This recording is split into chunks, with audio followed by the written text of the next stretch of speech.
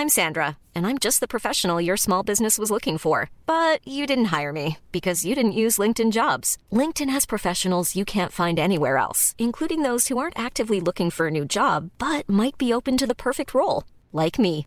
In a given month, over 70% of LinkedIn users don't visit other leading job sites. So if you're not looking on LinkedIn, you'll miss out on great candidates like Sandra. Start hiring professionals like a professional. Post your free job on linkedin.com/people today. Ready to pop the question? The jewelers at BlueNile.com have got sparkle down to a science with beautiful lab-grown diamonds worthy of your most brilliant moments. Their lab-grown diamonds are independently graded and guaranteed identical to natural diamonds, and they're ready to ship to your door. Go to BlueNile.com and use promo code LISTEN to get $50 off your purchase of $500 or more. That's code LISTEN at BlueNile.com for $50 off. BlueNile.com, code LISTEN. Millions of people have lost weight with personalized plans from Noom. Like Evan, who can't stand salads and still lost 50 pounds. Salads generally for most people are the easy button, right? For me, that wasn't an option. I never really was a salad guy. That's just not who I am. But Noom worked for me. Get your personalized plan today at Noom.com. Real Noom user compensated to provide their story. In 4 weeks, the typical Noom user can expect to lose 1 to 2 pounds per week. Individual results may vary. You're really going to need to start a new TVP fashion podcast. Fucking drop it on a Tuesday morning and fucking drop me as your guest as well. But some advice before you launch it: a pristine white formal shirt paired with a pair of fucking cargo pants is never a good look. Tim Sherwood here. You're listening to the Villa Podcast. That morning sky gave me a look, so I left while you were sleeping. That's all it took. Way back in December 2021, Aston Villa gave Man City as good a game as they got all season, to be frank. Unfortunately, they lost 2-1, but remember that night, remember the atmosphere. Place absolutely bouncing. That's the night Jack Grealish came on, and all you could hear for the last 10 minutes of that match was Villa till I die. And there was a real sense of pride coming out of that match, and it was a sense of things to come from a new manager who wasn't long in the job, but it was like, wow, if we can rattle the soon-to-be champions again like that, then we're going to go places. Then in May, they went 2-0 up against Man City, and they were full value for that as well. And this was against a City team that had to win, frankly. Like, they had to win to make sure of the title, because it turns out in hindsight, Liverpool also won. And then tonight we come into this match, and there's more structure, there's more bite, everyone's chipping in with the work. And then eventually what comes from that is confidence, and we start playing more ball as the game wears on, and we get a big result off a big performance, big vibes around the stadium by the end of the game again. Basically what I'm saying is, can we play Man City every week? Yeah, it was such a strange performance from both teams. Do you know that classic anxiety or stress stream where you're about to sit an exam in a subject you've never studied before? Like, that was Pep Guardiola's life today, because he and Man City looked like they weren't prepared for any resistance at all. And they sat down, flicked open the paper, and the questions might as well have been written in Sanskrit. And do you know what, man? I wasn't prepared for it either. Yeah. I have absolutely no idea where that came from, because, and we might have covered this in the last few episodes once or twice, we have been quite bad.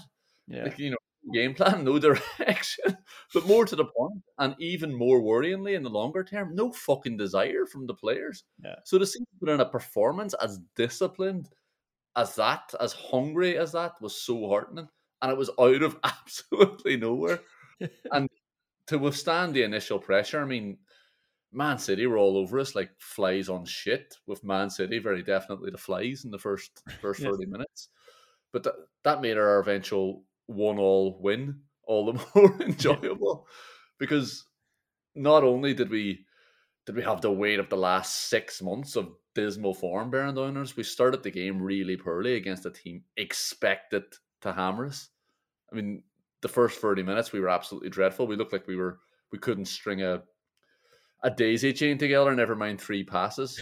We did everything we could think of to give the ball back to Man City, which I wouldn't typically recommend. But luckily enough, Man City are shite. There, I've said it. Like Saudi Arabia managed to go 3-1 up against them, and Crystal Palace would have won the game if toe poking a pass away from someone wasn't considered a foul for those 10 seconds of that game. And if Man City hadn't turned on their fucking cyborg for the second half of that game as well. But like, the ball boy had more touches than we did in the first 30 minutes, and City created fuck all really. Like plenty for Pep Guardiola to chew on anyway, so maybe he can stop chewing on his own spit. Because when the worst attacker in your squad costs 100 million and the best they could come up with that's a bit worrying.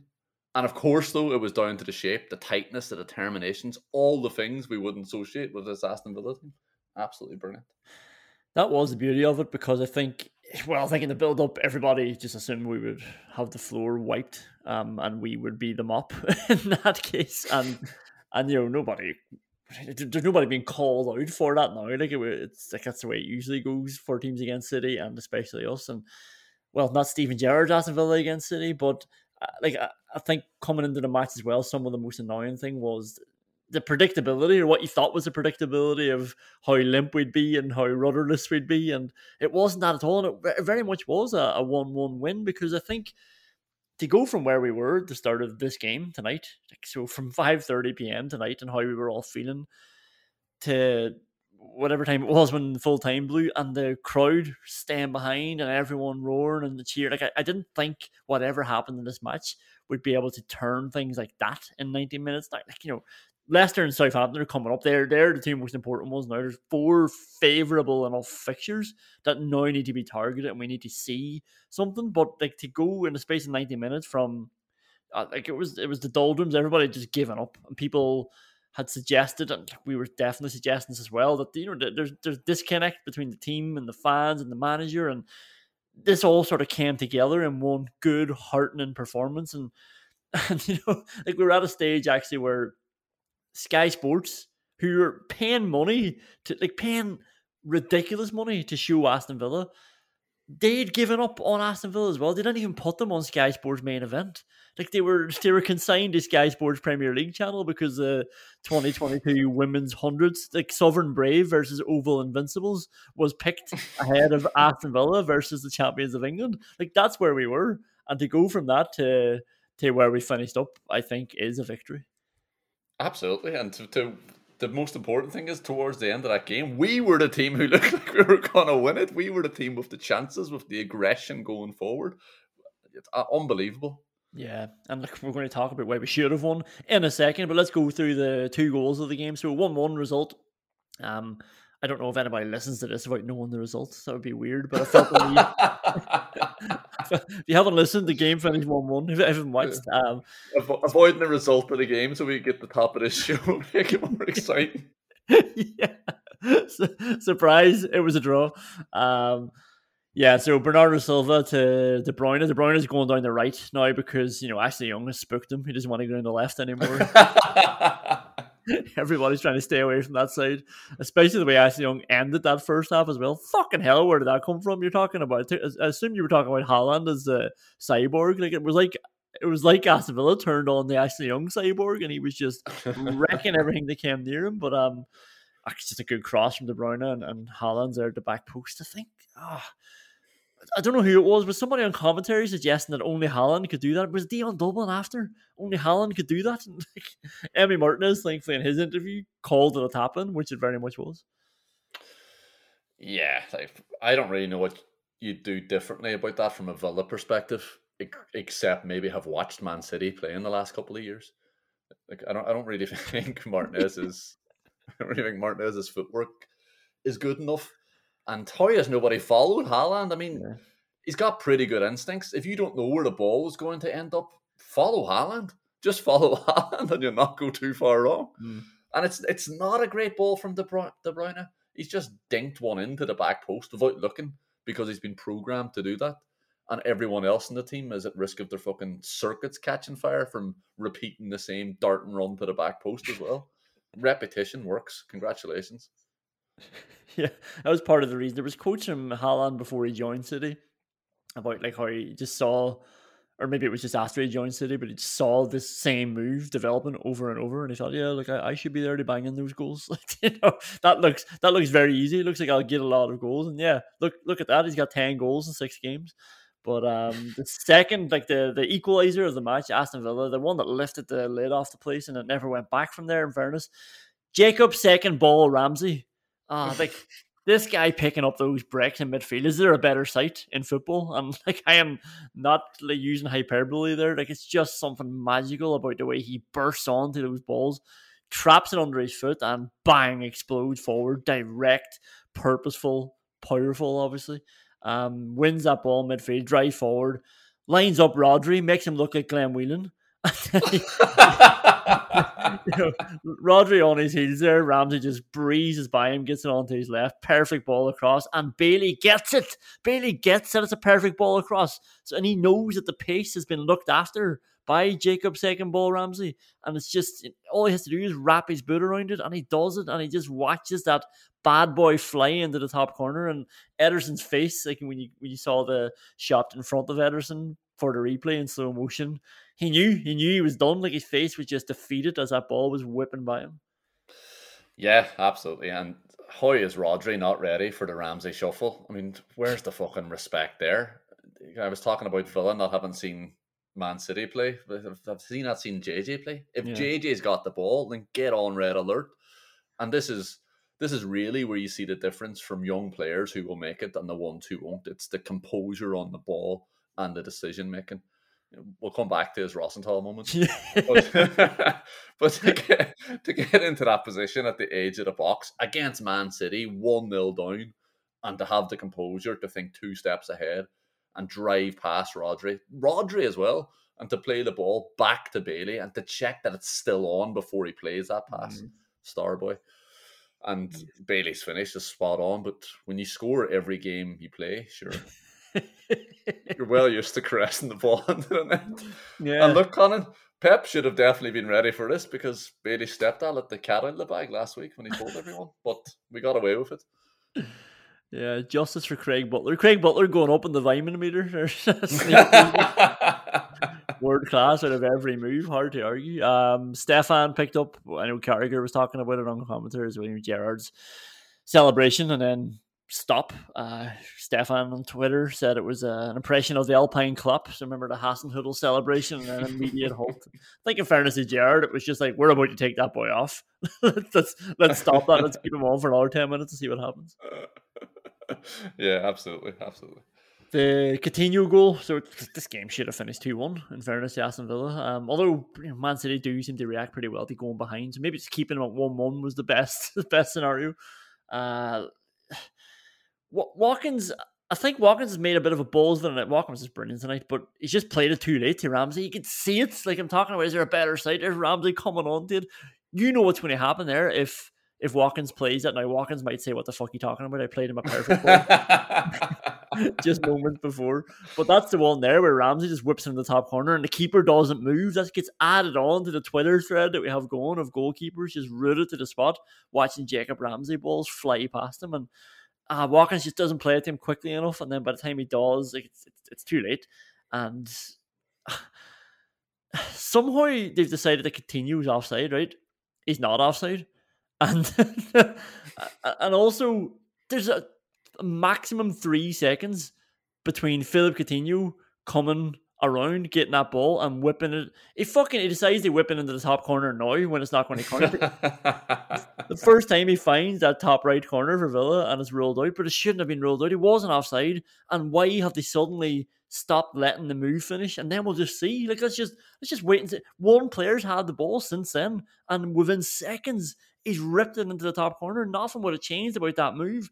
Real injustice. And I just felt like it wasn't being spoken about enough. Like, I was thinking, if that was Man City, if I'd fucked them over out of points, if it was anybody going for a title challenge, like that would be the thing to be talking about for the next 10 minutes during the game, and then all we'd be seeing afterwards, and all the social media posts and everything now would be about that. Like, Villa were screwed out of 3 points and a massive win, and this was Gerrard's best result probably for Villa. He still hasn't gotten a win against any of these teams, these top 6 teams, but like that, like it probably should have tonight. Yeah, so many things wrong with it. The media coverage is the smallest one, but it is big as well. Like, he's not offside from the initial pass, but the biggest howler is why has he not waited the 3 seconds? Yeah. Does he think the chance is gone because Phil Coutinho is carrying the ball out to the edge of the box? Yeah. Like, that's his comfort zone. That's where he wants to be striking the ball from. Is another fucking assistant ref who has no interest in the sport? And look, that's probably just a nice to have. The bare minimum I would expect is that they know the rules. At this level, the pinnacle of the sport, you think you'd get both. But I'd settle for the assistant ref just knowing the rules. Yeah. In what other career would you get away with this basic nonsense? Imagine 10 years in having to explain the ingredients of a lasagna to a chef. Like, I know this is a newish rule, but it's one that requires you to not act. So it should come a lot easier. Don't raise your flag. Don't put curly whirlies into a fucking lasagna. It's really, really basic stuff. Like, how often though have we seen? Have even commentators mentioned? Oh, they could have raised that flag earlier because they've held it down for so long. I think that's the biggest sense of injustice that I feel now. It's like they have been disciplined in not raising the flag, even in occasions when we all know it's offside. They're just saying, well, just in case, we'll keep it down. And now, fucking 15 seconds later, I'll put it up after everybody's run unnecessarily. So a lot of defenders sometimes will be pissed off that they've had to absolutely bust their balls to get back, and he's going to raise it anyway. But in this occasion, 2 seconds, it's up. Like, ridiculous. Yeah. Like, all the defenders sprinting back at danger of pulling their hamstrings, and then he just raises the flag anyway once the person gets within nowhere, gets nowhere near the ball. It's so frustrating. He's got the ball. He's got the ball and he's dancing around the edge of the box. The chance is still live. It's unbelievable. I really can't understand what he's done there. Yeah. I don't know. It was a frustrating one. A good performance, good results, so that's not taken away from. But Jesus, it could have been so much more, and it could have been a lift off for Coutinho, because I do think he's probably been.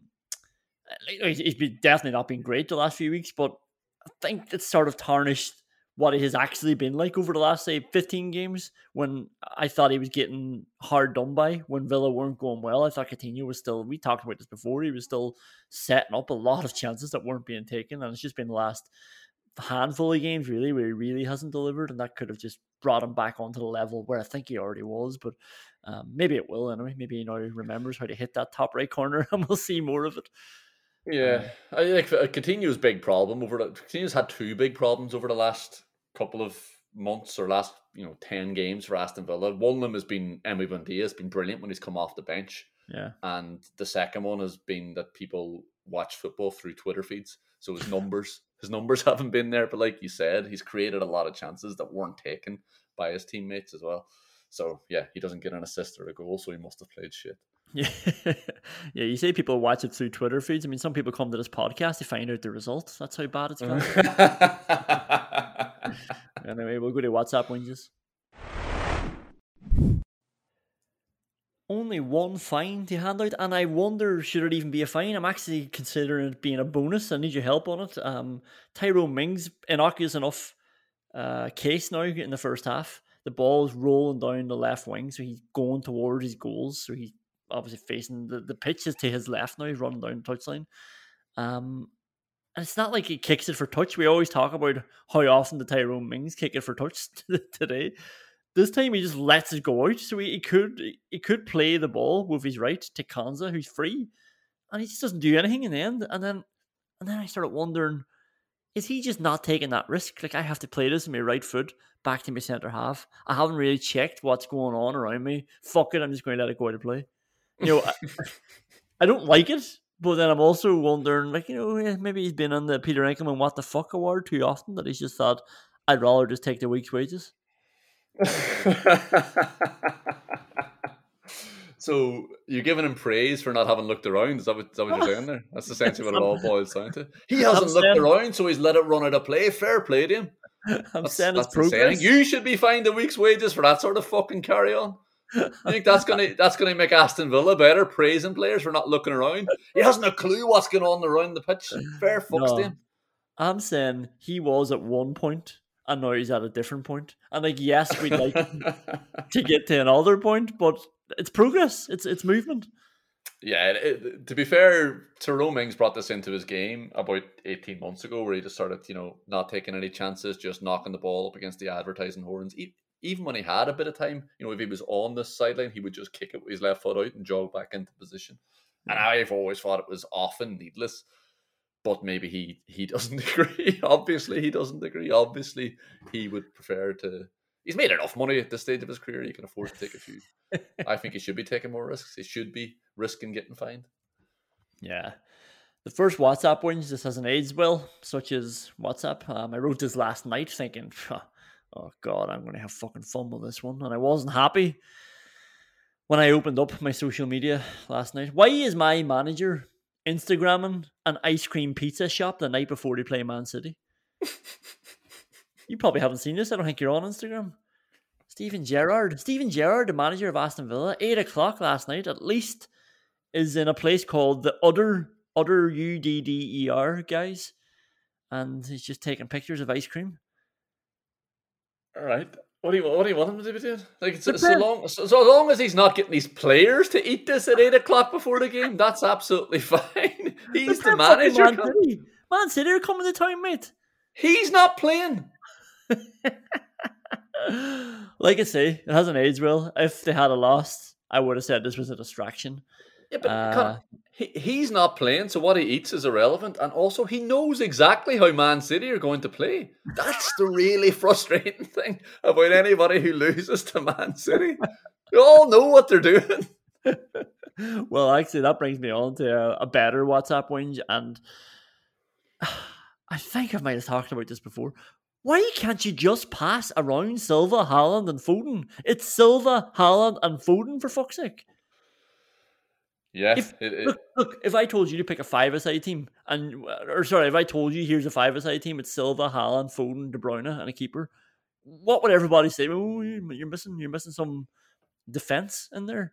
But for some reason, like, these boys are enough to freak everybody out. Just have a bit of fucking trust in yourself as a footballer. You're better than those boys are at tackling and closing you down.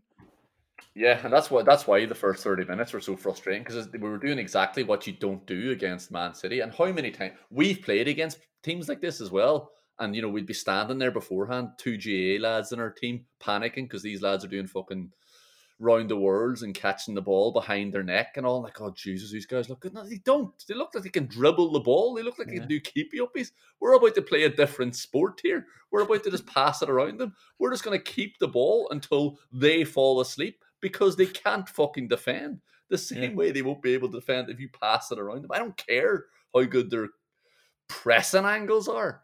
They'll fall asleep. Just keep the ball. Have a bit of courage. They're quick, they're aggressive, and they've been coached well on how to press, and they press together. But pass the ball into each other's feet. You might as well lose the ball trying to fucking keep it. Yeah. Like, I'm not saying that, City, Pep don't deserve praise for how they've installed this and installed into people's minds as well that they have to freak out. But I'm just saying it's Silva, Haaland, Foden. It's De Bruyne just running around doing whatever he wants. Like, they are putting a bit of pressure on, but you can definitely step inside. Douglas Luiz, Kamara, McGinn, Ramsey, Konza, Mings, all these boys, Digne, Cash, they can all step inside and burst away. Look at fucking Alan Hutton. Remember, we loved him because what he did was just realised that every winger trying to take the ball off him was shit at tackling, and he just brought this into his game during his Villa career, late in the twilight of his career. I'll just cut this inside and fucking drive, and this boy will let me by because he's shite at defending. Yeah, if someone's sprinting at you, it's very easy to sprint around them. That's it's so basic because it's so difficult for them to change what they're doing. Yeah, simple stuff that we just did absolutely terribly in the first 30 minutes. Yeah, 3-word WhatsApp wins here. Cancelo, number 7. If Cancelo came to me and said he wanted the number 7 jersey, I'd fucking transfer list him. It is a bit fake. It just doesn't look right. Cancelo is a brilliant footballer. He's earned his reputation at Man City, or I don't know what the standing is in the changing room, but he deserves to be right up there as one of the alphas, but he doesn't fucking deserve number 7. He's playing fullback. He's playing fullback, but I think a lot of the time people don't realise this, and Cancelo doesn't realise it as well. Like, he's not as good at striking the ball as everyone seems to think that he is, especially from the edge of the box. How many times do you hear the commentator saying Cancelo can hit them? I think he had a purple patch last season of about a month where he scored a couple of goals from the edge of the box, and now this has just persisted, and it's persisted in his head as well, which must fucking dement everyone else's heads. I actually do love when Foden plays on the left for City, because he doesn't really seem to like Cancelo. He doesn't. Now, Foden's problem this year is maybe not passing enough, but he definitely just doesn't like going back. He doesn't like that option, the backdoor option to a fucking fullback who thinks he can wear number 7 and get away with it. Like, that only works on Jack Grealish, and it's just great when Cancelo arrives getting excited and Foden just tries to take somebody else on because he doesn't want to have to give up like that. The last WhatsApp whinge.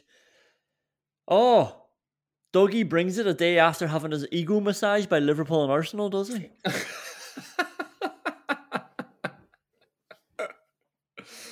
Yeah, this was the frustrating thing about Aston Villa and their transfer window as well. Like, I was desperate for us to keep Douglas Luiz by the end of it, because I know that there's a player in there as well, and we've seen it. We saw it.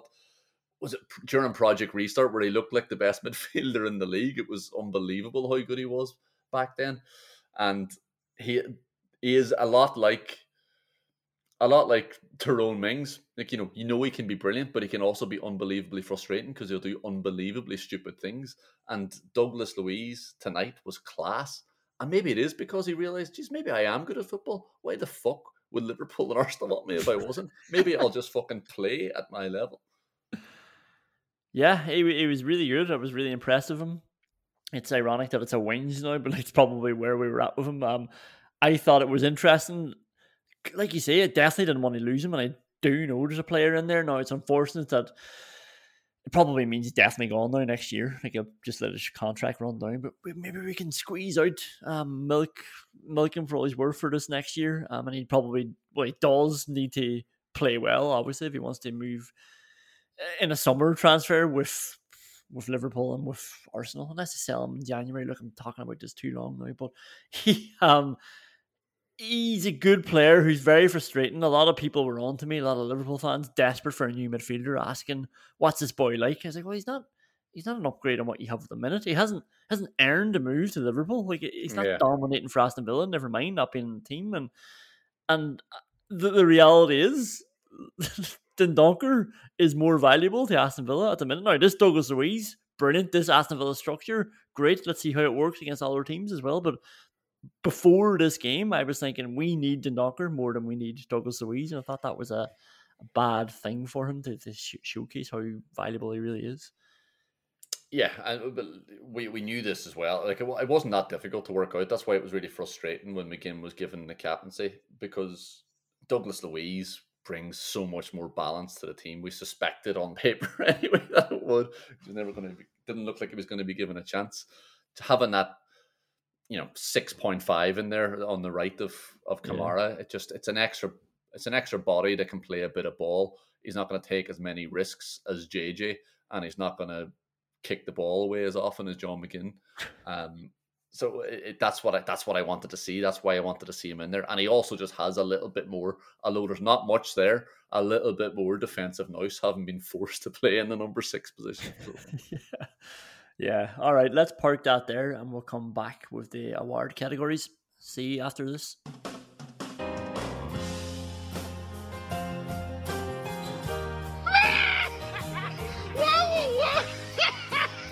I burst onto the scene, didn't I? And I was going to be the next best thing. Oh, who was it that said? There was an interview somebody recently, and they said that he's always positive. It was Micah Richards. Hold on, I played for England at 18, youngest ever defender to play for England. It was Micah Richards. He was talking on Sky Sports, and he said he's always positive. Sometimes you wish he wasn't as positive. Like, he said he was too nice. Right. What do you think of that? I think Micah Richards should shut the fuck up.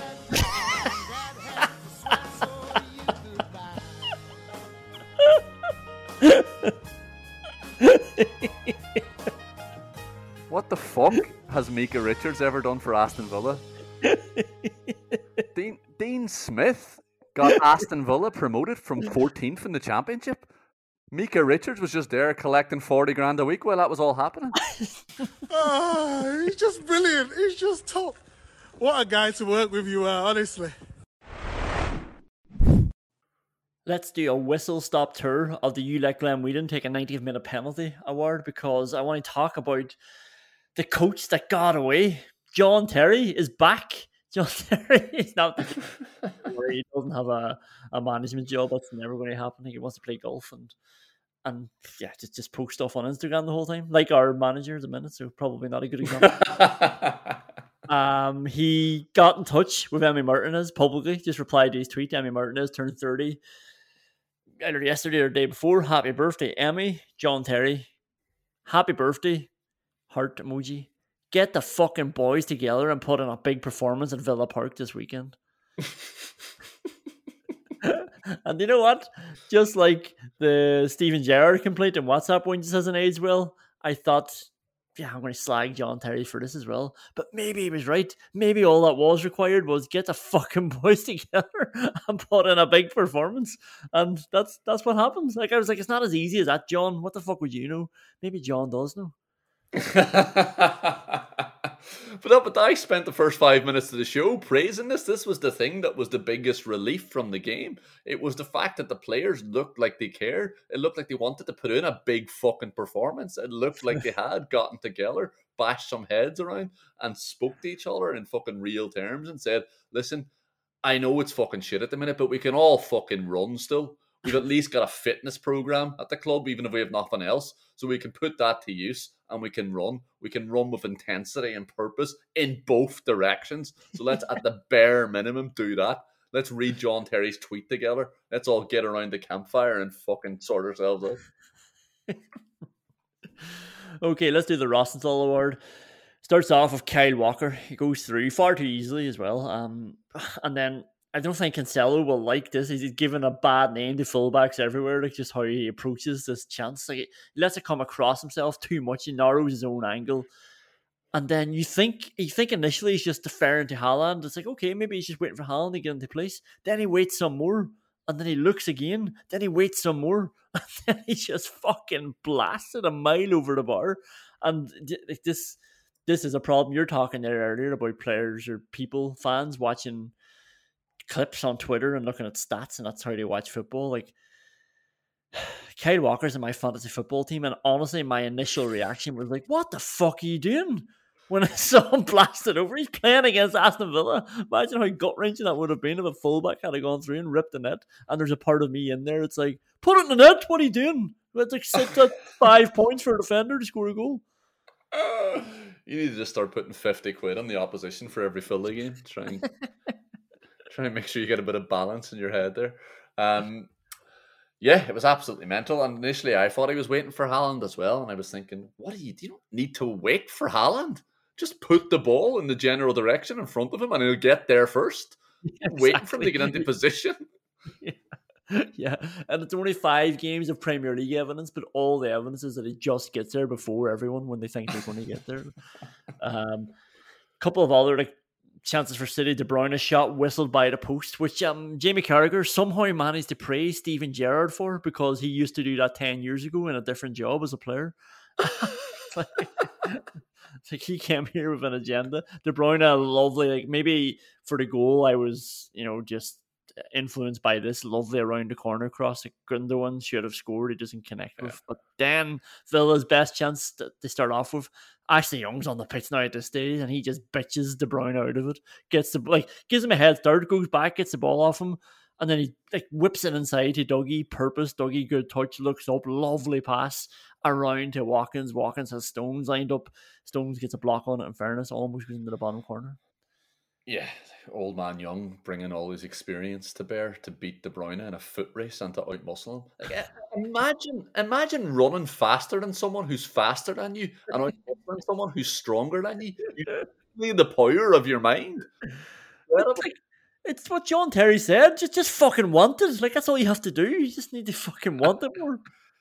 Yeah, and he wasn't finished there either. He's also imparted his wisdom to the younger generations to show them how to complete a pass and in a forward direction as well. Like, I'm surprised our little heads didn't explode. It was the first time we'd done anything progressive in the game, and it was a great ball as well. And then Douglas Luiz uses John Stones' body to take John Stones out of the game. And it's all about what Ollie can do on his left, and he's normally a lot more clinical in those situations. But the really frustrating thing about that was that Ramsey and Bailey, they need to finish the runs. They're hanging around at the edge of the box. This is a big problem with Aston Villa, and it's a big problem of forwards and attacking players that they need to learn. You have to get into the box. Whenever your centre forward is getting dragged wide, get into the box. You know Ollie Watkins is going to shoot, fair enough, so that might make you hold back a little bit. You're playing Man City, so you might think, I'll stay back here. But there's only 3 attackers on the pitch for us, and we're attacking, and we're through on goal. Watkins is going to shoot. Ederson might save it and might drop out. The two of them are just hanging back, watching this all develop. Really frustrating. Finish your fucking runs. Yeah. And you're dragging players back then as well. And don't worry, you are fit enough. Like, you're fit enough to get back up the pitch if they want to go on a counter attack. And they don't. We know, Pep talks about it all the time. They want to slow it down, so you'll get a chance to get back, don't worry. Gosh, this one was another unbelievable refereeing decision. Konza beats Ederson in the air, but the referee seemed to blow it. He blew for a foul in the keeper before Eilers even jumped up. Like, Konza wasn't even near. And he didn't touch him. Like, he just jumped up, won the header, and it bobbled around. But I think Gerrard might have mentioned it afterwards, and he's bang on. Like, that's another example of why would they not just wait a few seconds, and then if it is a foul, if they do score a goal, then we'll look at it. Yeah, absolutely. And the ball is so close to the goal line as well. So, and it was moving in that direction. I mean, you can understand why you mightn't wait the 3 seconds because Philip Coutinho has moved a yard outside the box. But this time, just let it develop. Let's just see what happens. Fuck's sake. Yeah. In fairness to Villa, it was 3 big chances in a row for them. Ramsey is the next one, and probably has to be the winner, really, doesn't it? He wins the ball really well, gives it to Watkins, goes to the left initially. I was like, what are you doing? But it probably worked out nice the way they split the run and confused Stones a little bit. Watkins goes right, Ramsey goes left, Watkins finds him. His touch is far too heavy, runs into Ederson. Ederson's off his line really well.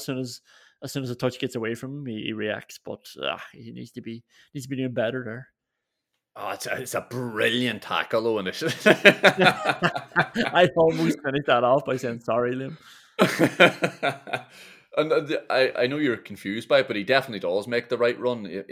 He's about to run behind Watkins and go to the right, but he changes it to isolate Stones. That's always a good idea. And the ball from Watkins is perfect. But JJ's thinking about the finish. And as always happens when you're thinking about your second touch before the first, you cock up the first touch. Yeah.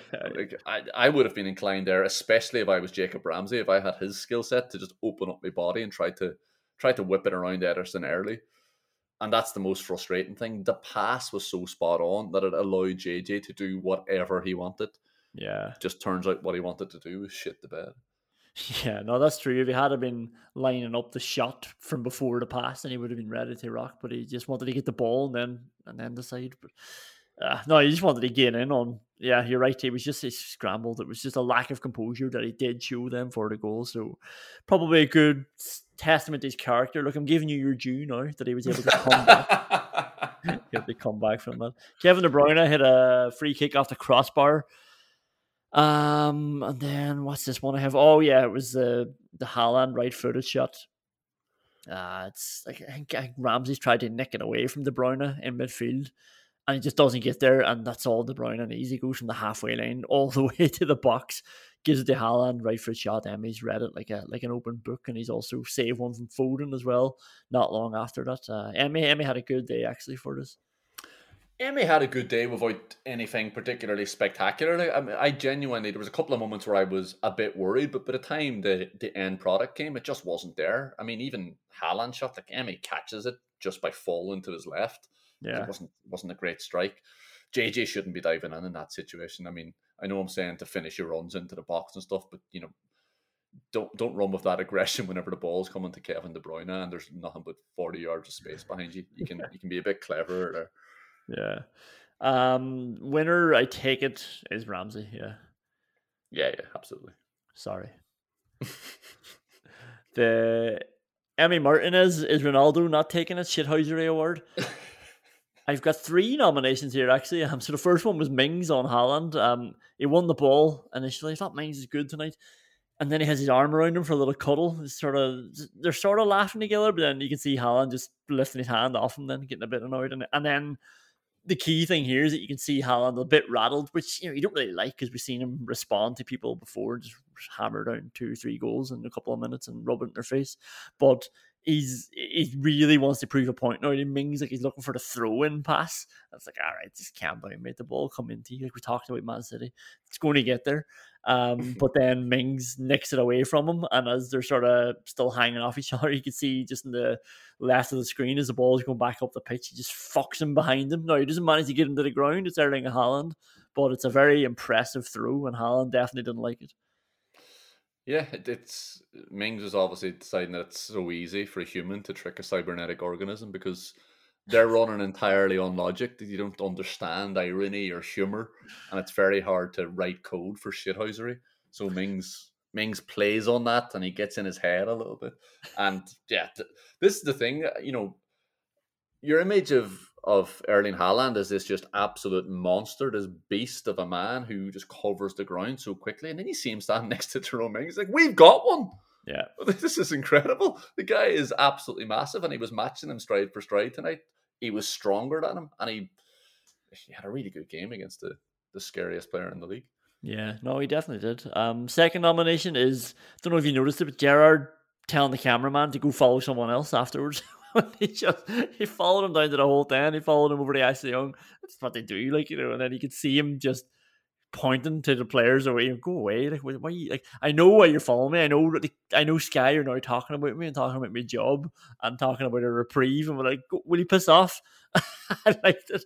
And then the only other nomination I had was, and it's definitely the winner, but it's Emmy Martinez celebrating to the crowd after picking up the ball. Falls at his feet. Tyrone Mings comes in as well to make sure he doesn't fuck up this pickup. And then Haaland eventually makes his way down. Emmy slowly bends down, picks it up, and then gives the fist to the crowd as if to say, I did it. Don't worry, lads. You've got me back here. You can trust me.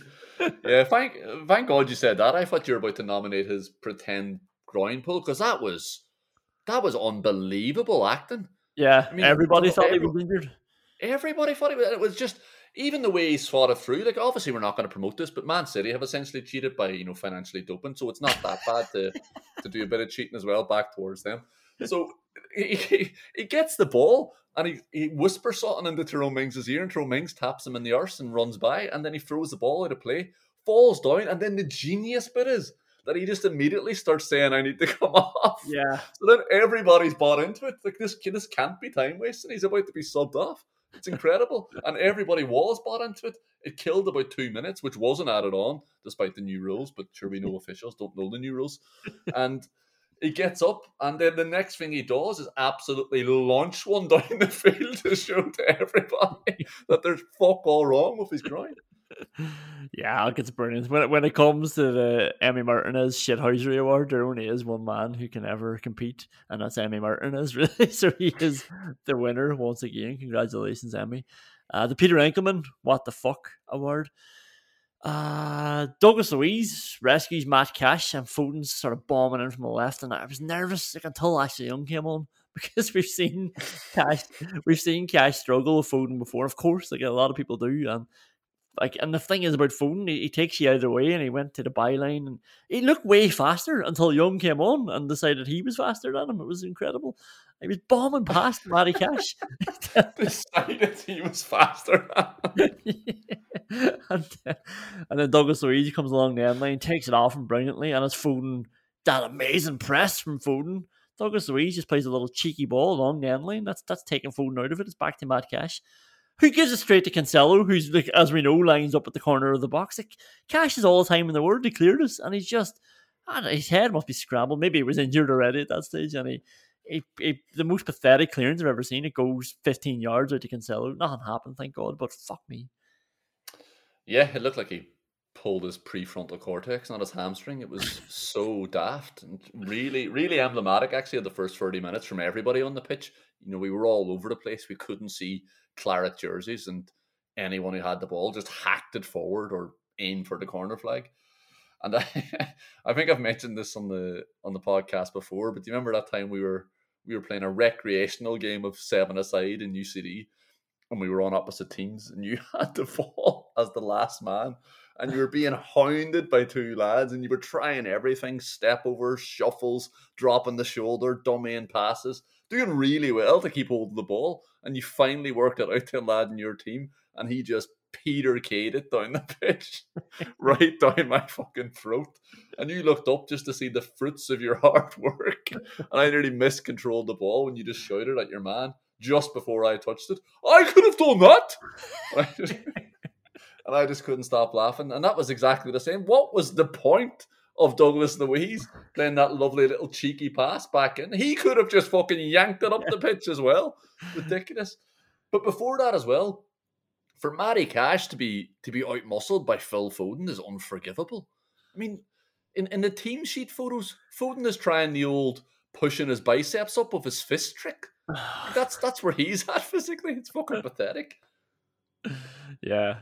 The other nomination I have for the What the Fuck Award is, and probably the winner, is Ollie Watkins teeing up Rodri. So I thought Watkins was good tonight, but Jesus, like, of all the people, well, we've seen Rodri spank them in as well, so there's nobody really in the Man City team that you want to play a through ball to, so that we can say that for certainty. Watkins controls the ball and then just plays a through ball to Rodri, and it's after good work holding it up, and it's good work from Ramsey, who does exactly what Matt Cash didn't do at that time. He wins the ball and he looks up and then he finds a player, and Coutinho's coming off Watkins as well, and Watkins ignores him, plays it to Rodri instead. Yeah, really bad time of the game as well. And given the last number of decades where I've supported Aston Villa, that was just me thinking, here we go. It's always a fucking mistake that ruins a game like this. Luckily enough, we got away with it. Yeah, well, congratulations, Ollie. You won the Peter Enkelman What the Fuck Award. The Tim Sherwood, we played 2 number 10s and bamboozled them award. Width 4-3-3, width, physicality. We had people out wide. Now, on another day, we can say it doesn't make sense that we sold wingers if we're going to play this way, but that's fine. It looked better. We looked more physical, and yeah, it was a much better setup. Yeah, absolutely, and it was something that was so obvious that we could have tried a long time ago as well, instead of just bouncing between those two formations that haven't worked in 20 games. And yeah, it looked threatening. Unbelievable. I'm sure the next nomination is probably playing JJ out wide. Yeah. But Leon Bailey was brilliant as well, stretching the game. The very few times he touched the ball, he touched it well. He did the right thing. And Jacob Ramsey out there was a masterstroke because it gave you the option of being tighter and driving from deeper as well. Yeah, that's exactly it. And he was good at stages when we were attacking out wide, and then he drifted out in the second half. And that is a double nomination for the next nomination, is Ramsey playing out there initially, but then not taking him off, which I was worried he might have done. Took McGinn off, put Ramsey in the midfield, and that gave Ramsey a new burst of life, and obviously gave him a different point of attack, gave City something different to think about, as well as Coutinho coming on to the left. And the reality is, Coutinho scored, so like he really should have been lauded for. Like, Ramsey set up the equaliser from coming into midfield. Coutinho scored what should have been the winner for those changes that Gerrard made after the initial changes to the team, which worked for the most part for most of the game. Yeah, absolutely. And the switching Ramsey into midfield was, obviously I thought it was obvious, but but it worked really well. Like, yeah, Ramsey having that energy in the last bit of the game when you're chasing a game as well, to have anybody, particularly somebody who's really good, who's willing to pick up the ball and drive at the opposition, because that's what we love about Jacob Ramsey, is that he'll always do the aggressive thing on the ball. It can be frustrating when it doesn't work out, but he just carries the team forward by himself sometimes, and it was, again, the same tonight.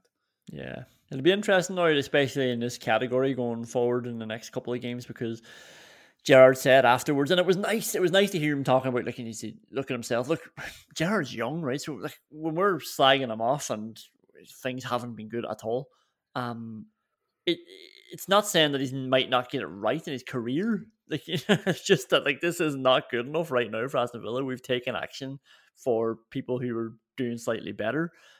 So like, it's not good enough at the minute, but he's young, so he's going to keep learning, and it seems like he has been having a bit of introspection, and even his post-match press conference or interview, it was just good to hear him.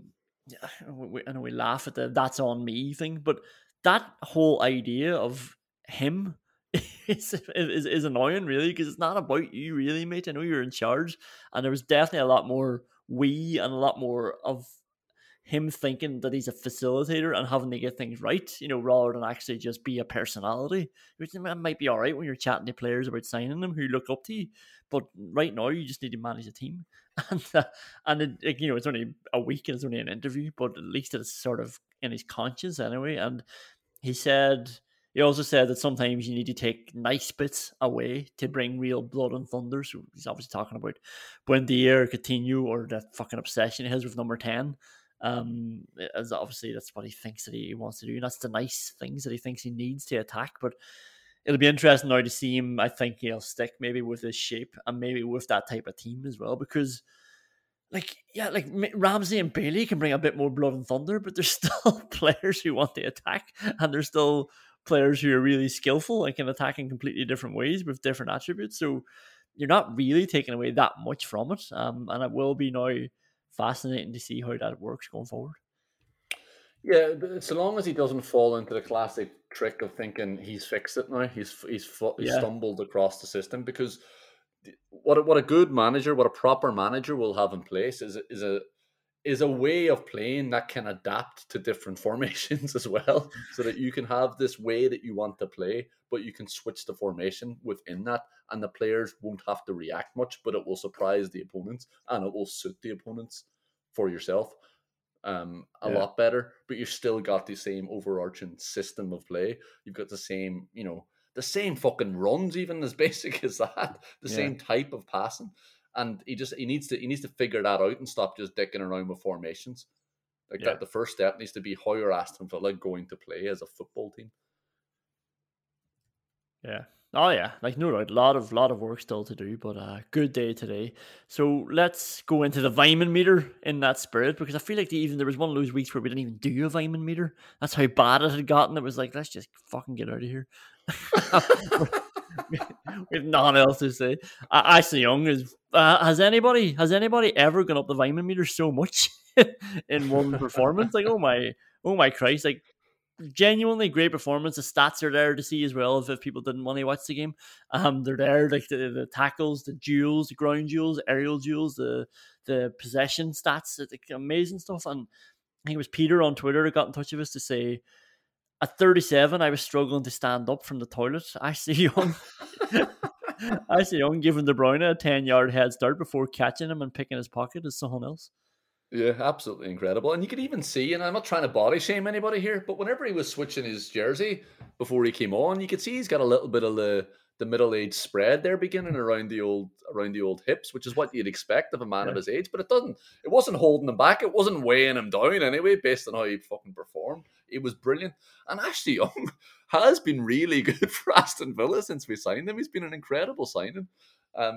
He's played in so many positions and he's played well every time he's gotten onto the pitch. He just brings a calmness even when he's intentionally being a cunt and he looks like he's angry. He's always doing the right thing and bringing the right thing to the game that's needed and to the team that's needed, which is what you'd expect from somebody of his age and his football and intelligence as well.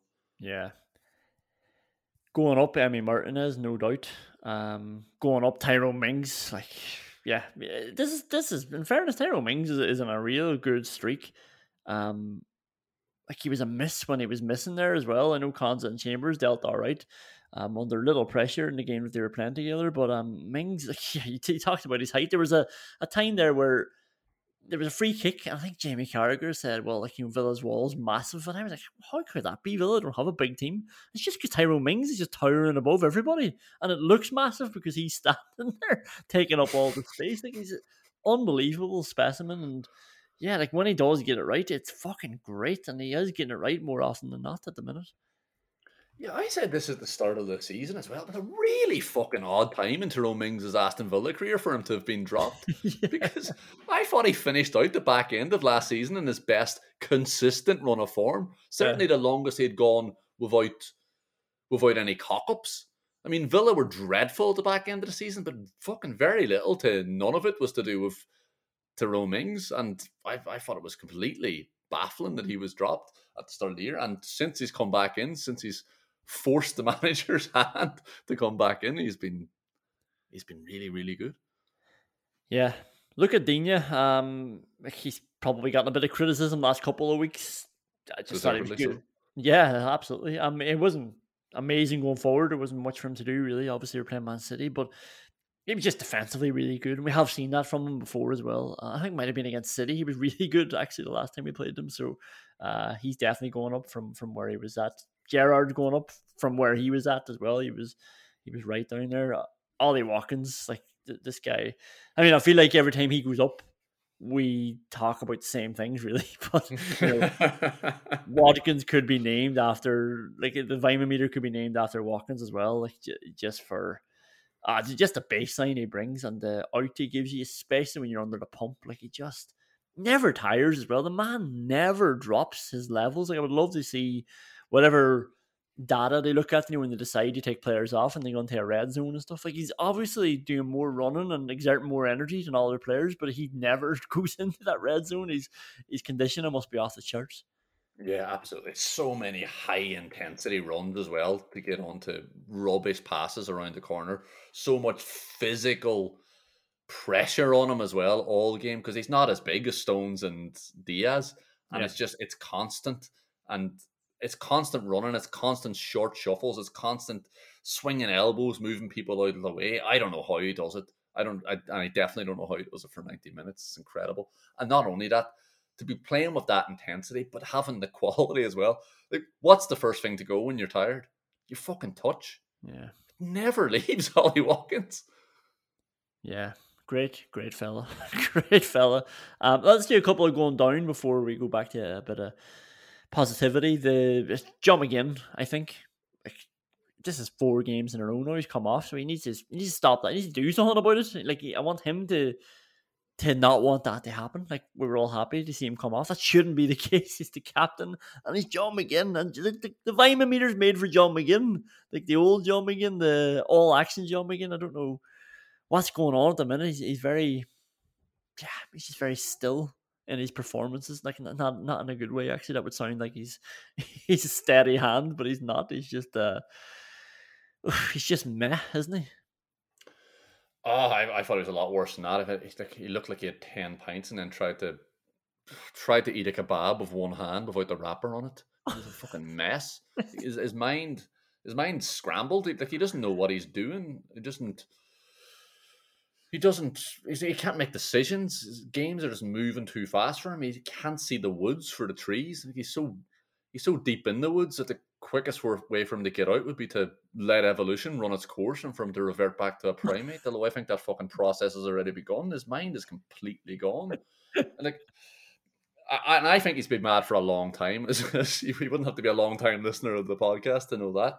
But it's like the captaincy. People are talking about the captaincy weighing on him. I don't think it is. I think it's just drawing attention to it. It's drawing attention to John McGinn, and I think it's actually drawing attention to John McGinn in his own mind as well, and it is affecting him, because you're right. It's not just his quality on the ball. It's not just his defensive nous being not there at all. I don't think he is running as much. Maybe I'm wrong about that, but it doesn't seem like he is. It doesn't seem like he's got the same energy in his legs.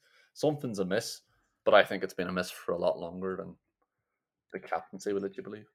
Yeah, there was one thing you're talking there about his head and his decisions. There's one moment, I don't know if you remember, it was his first half. He gets the ball, Villa, like, I think it was Digne gives to him, and he just stops. He always stops, and I'm really conscious of repeating myself, about him not moving on the ball. But he looks up because all he wants to do then is just float it, and he's obviously looking at Watkins. He obviously decides he's not free, and then someone comes into him, and then McGinn skips around him out towards the sideline, and the ball's about to go out of play, and he fucking lumps it up anyway.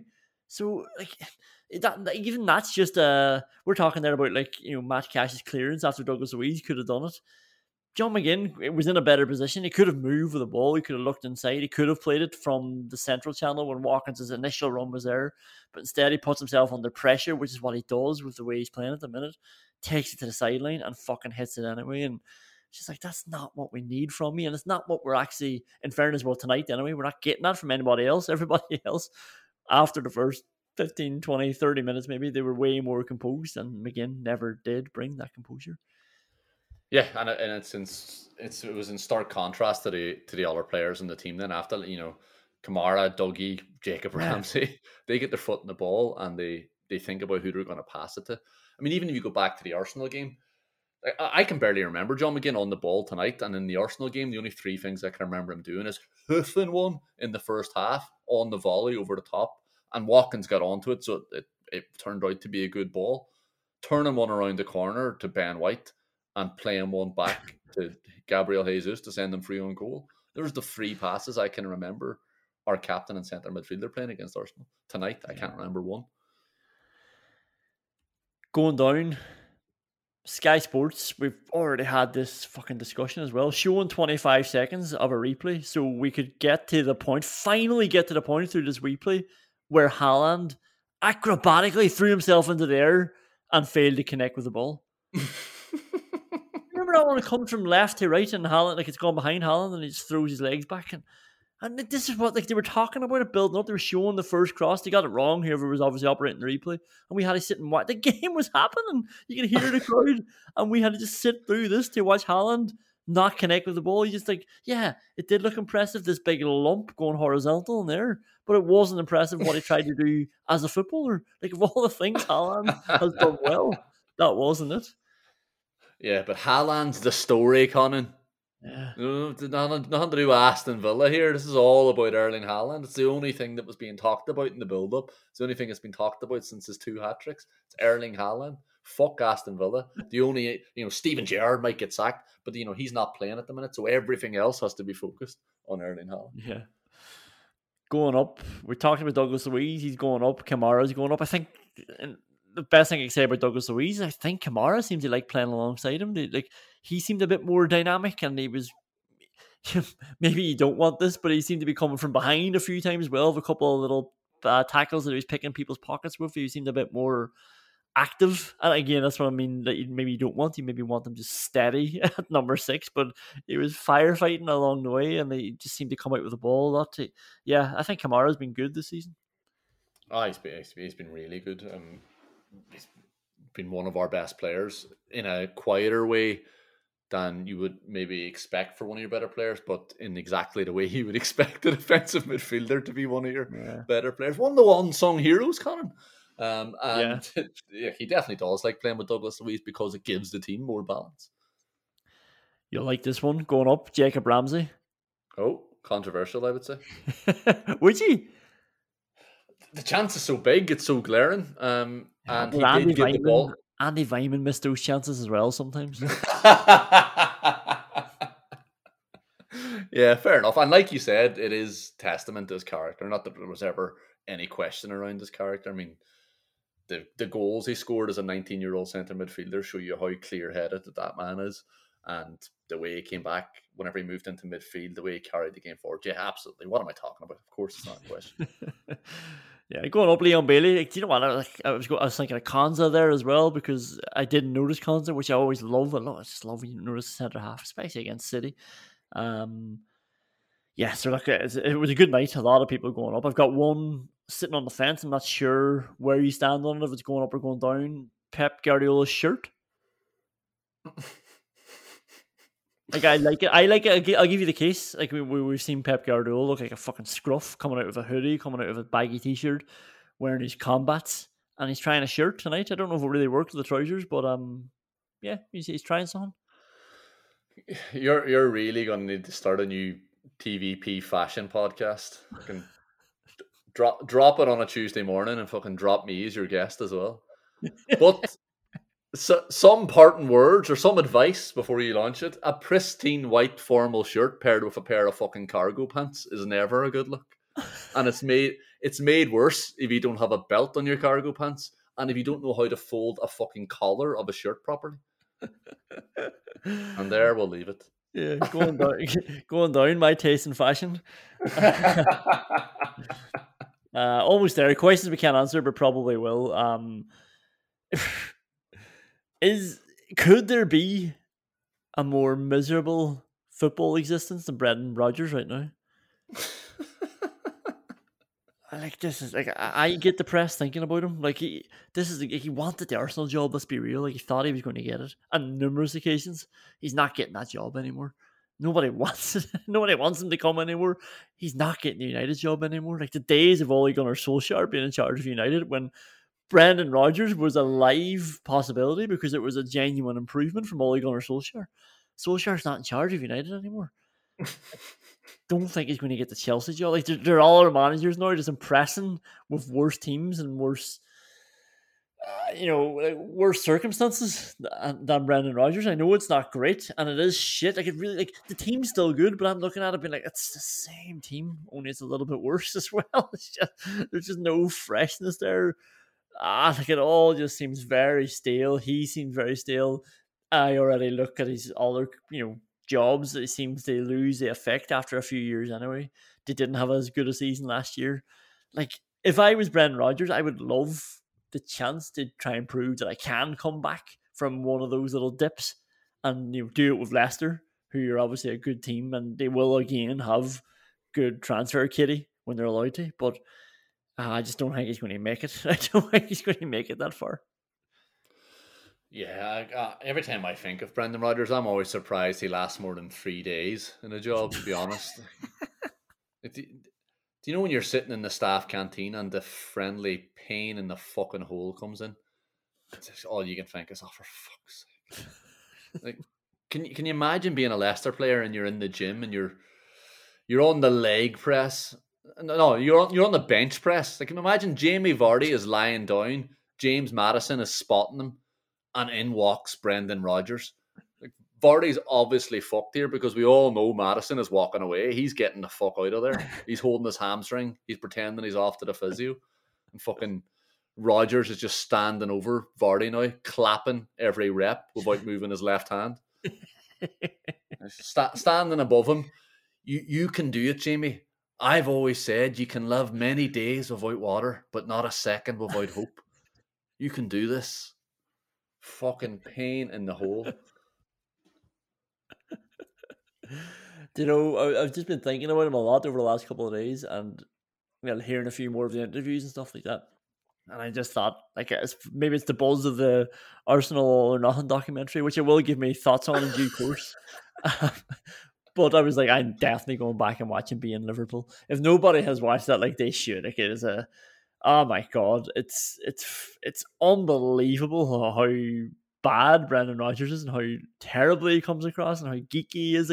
For example, when you said Jamie Vardy's on the bench press, James Maddison spotting him, for some reason when you said Brendan Rodgers walks in, and he didn't do this in Being Liverpool, but all the image I had was Jamie Vardy lying down on the bench and then Brendan Rodgers putting one leg at either side of the bench and basically he's giving him a lap dance, not actually coming down to give him a lap dance, but just standing over him. Just has that presence, that irritating, too close for comfort, too giddy presence. Just back off. Just give me a second.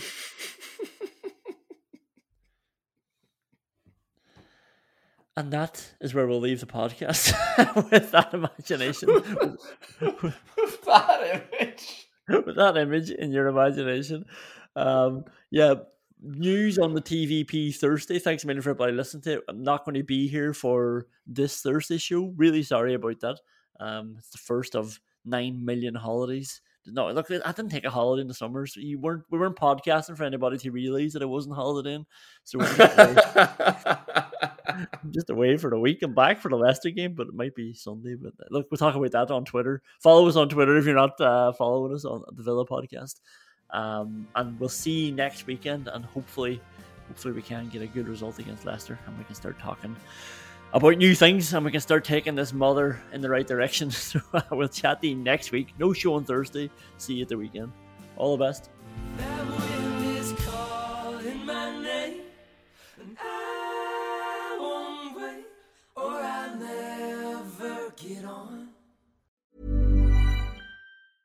Planning for your next trip? Elevate your travel style with Quince. Quince has all the jet-setting essentials you'll want for your next getaway, like European linen, premium luggage options, buttery soft Italian leather bags, and so much more. And is all priced at 50 to 80% less than similar brands. Plus, Quince only works with factories that use safe and ethical manufacturing practices. Pack your bags with high-quality essentials you'll be wearing for vacations to come with Quince. Go to quince.com/pack for free shipping and 365-day returns.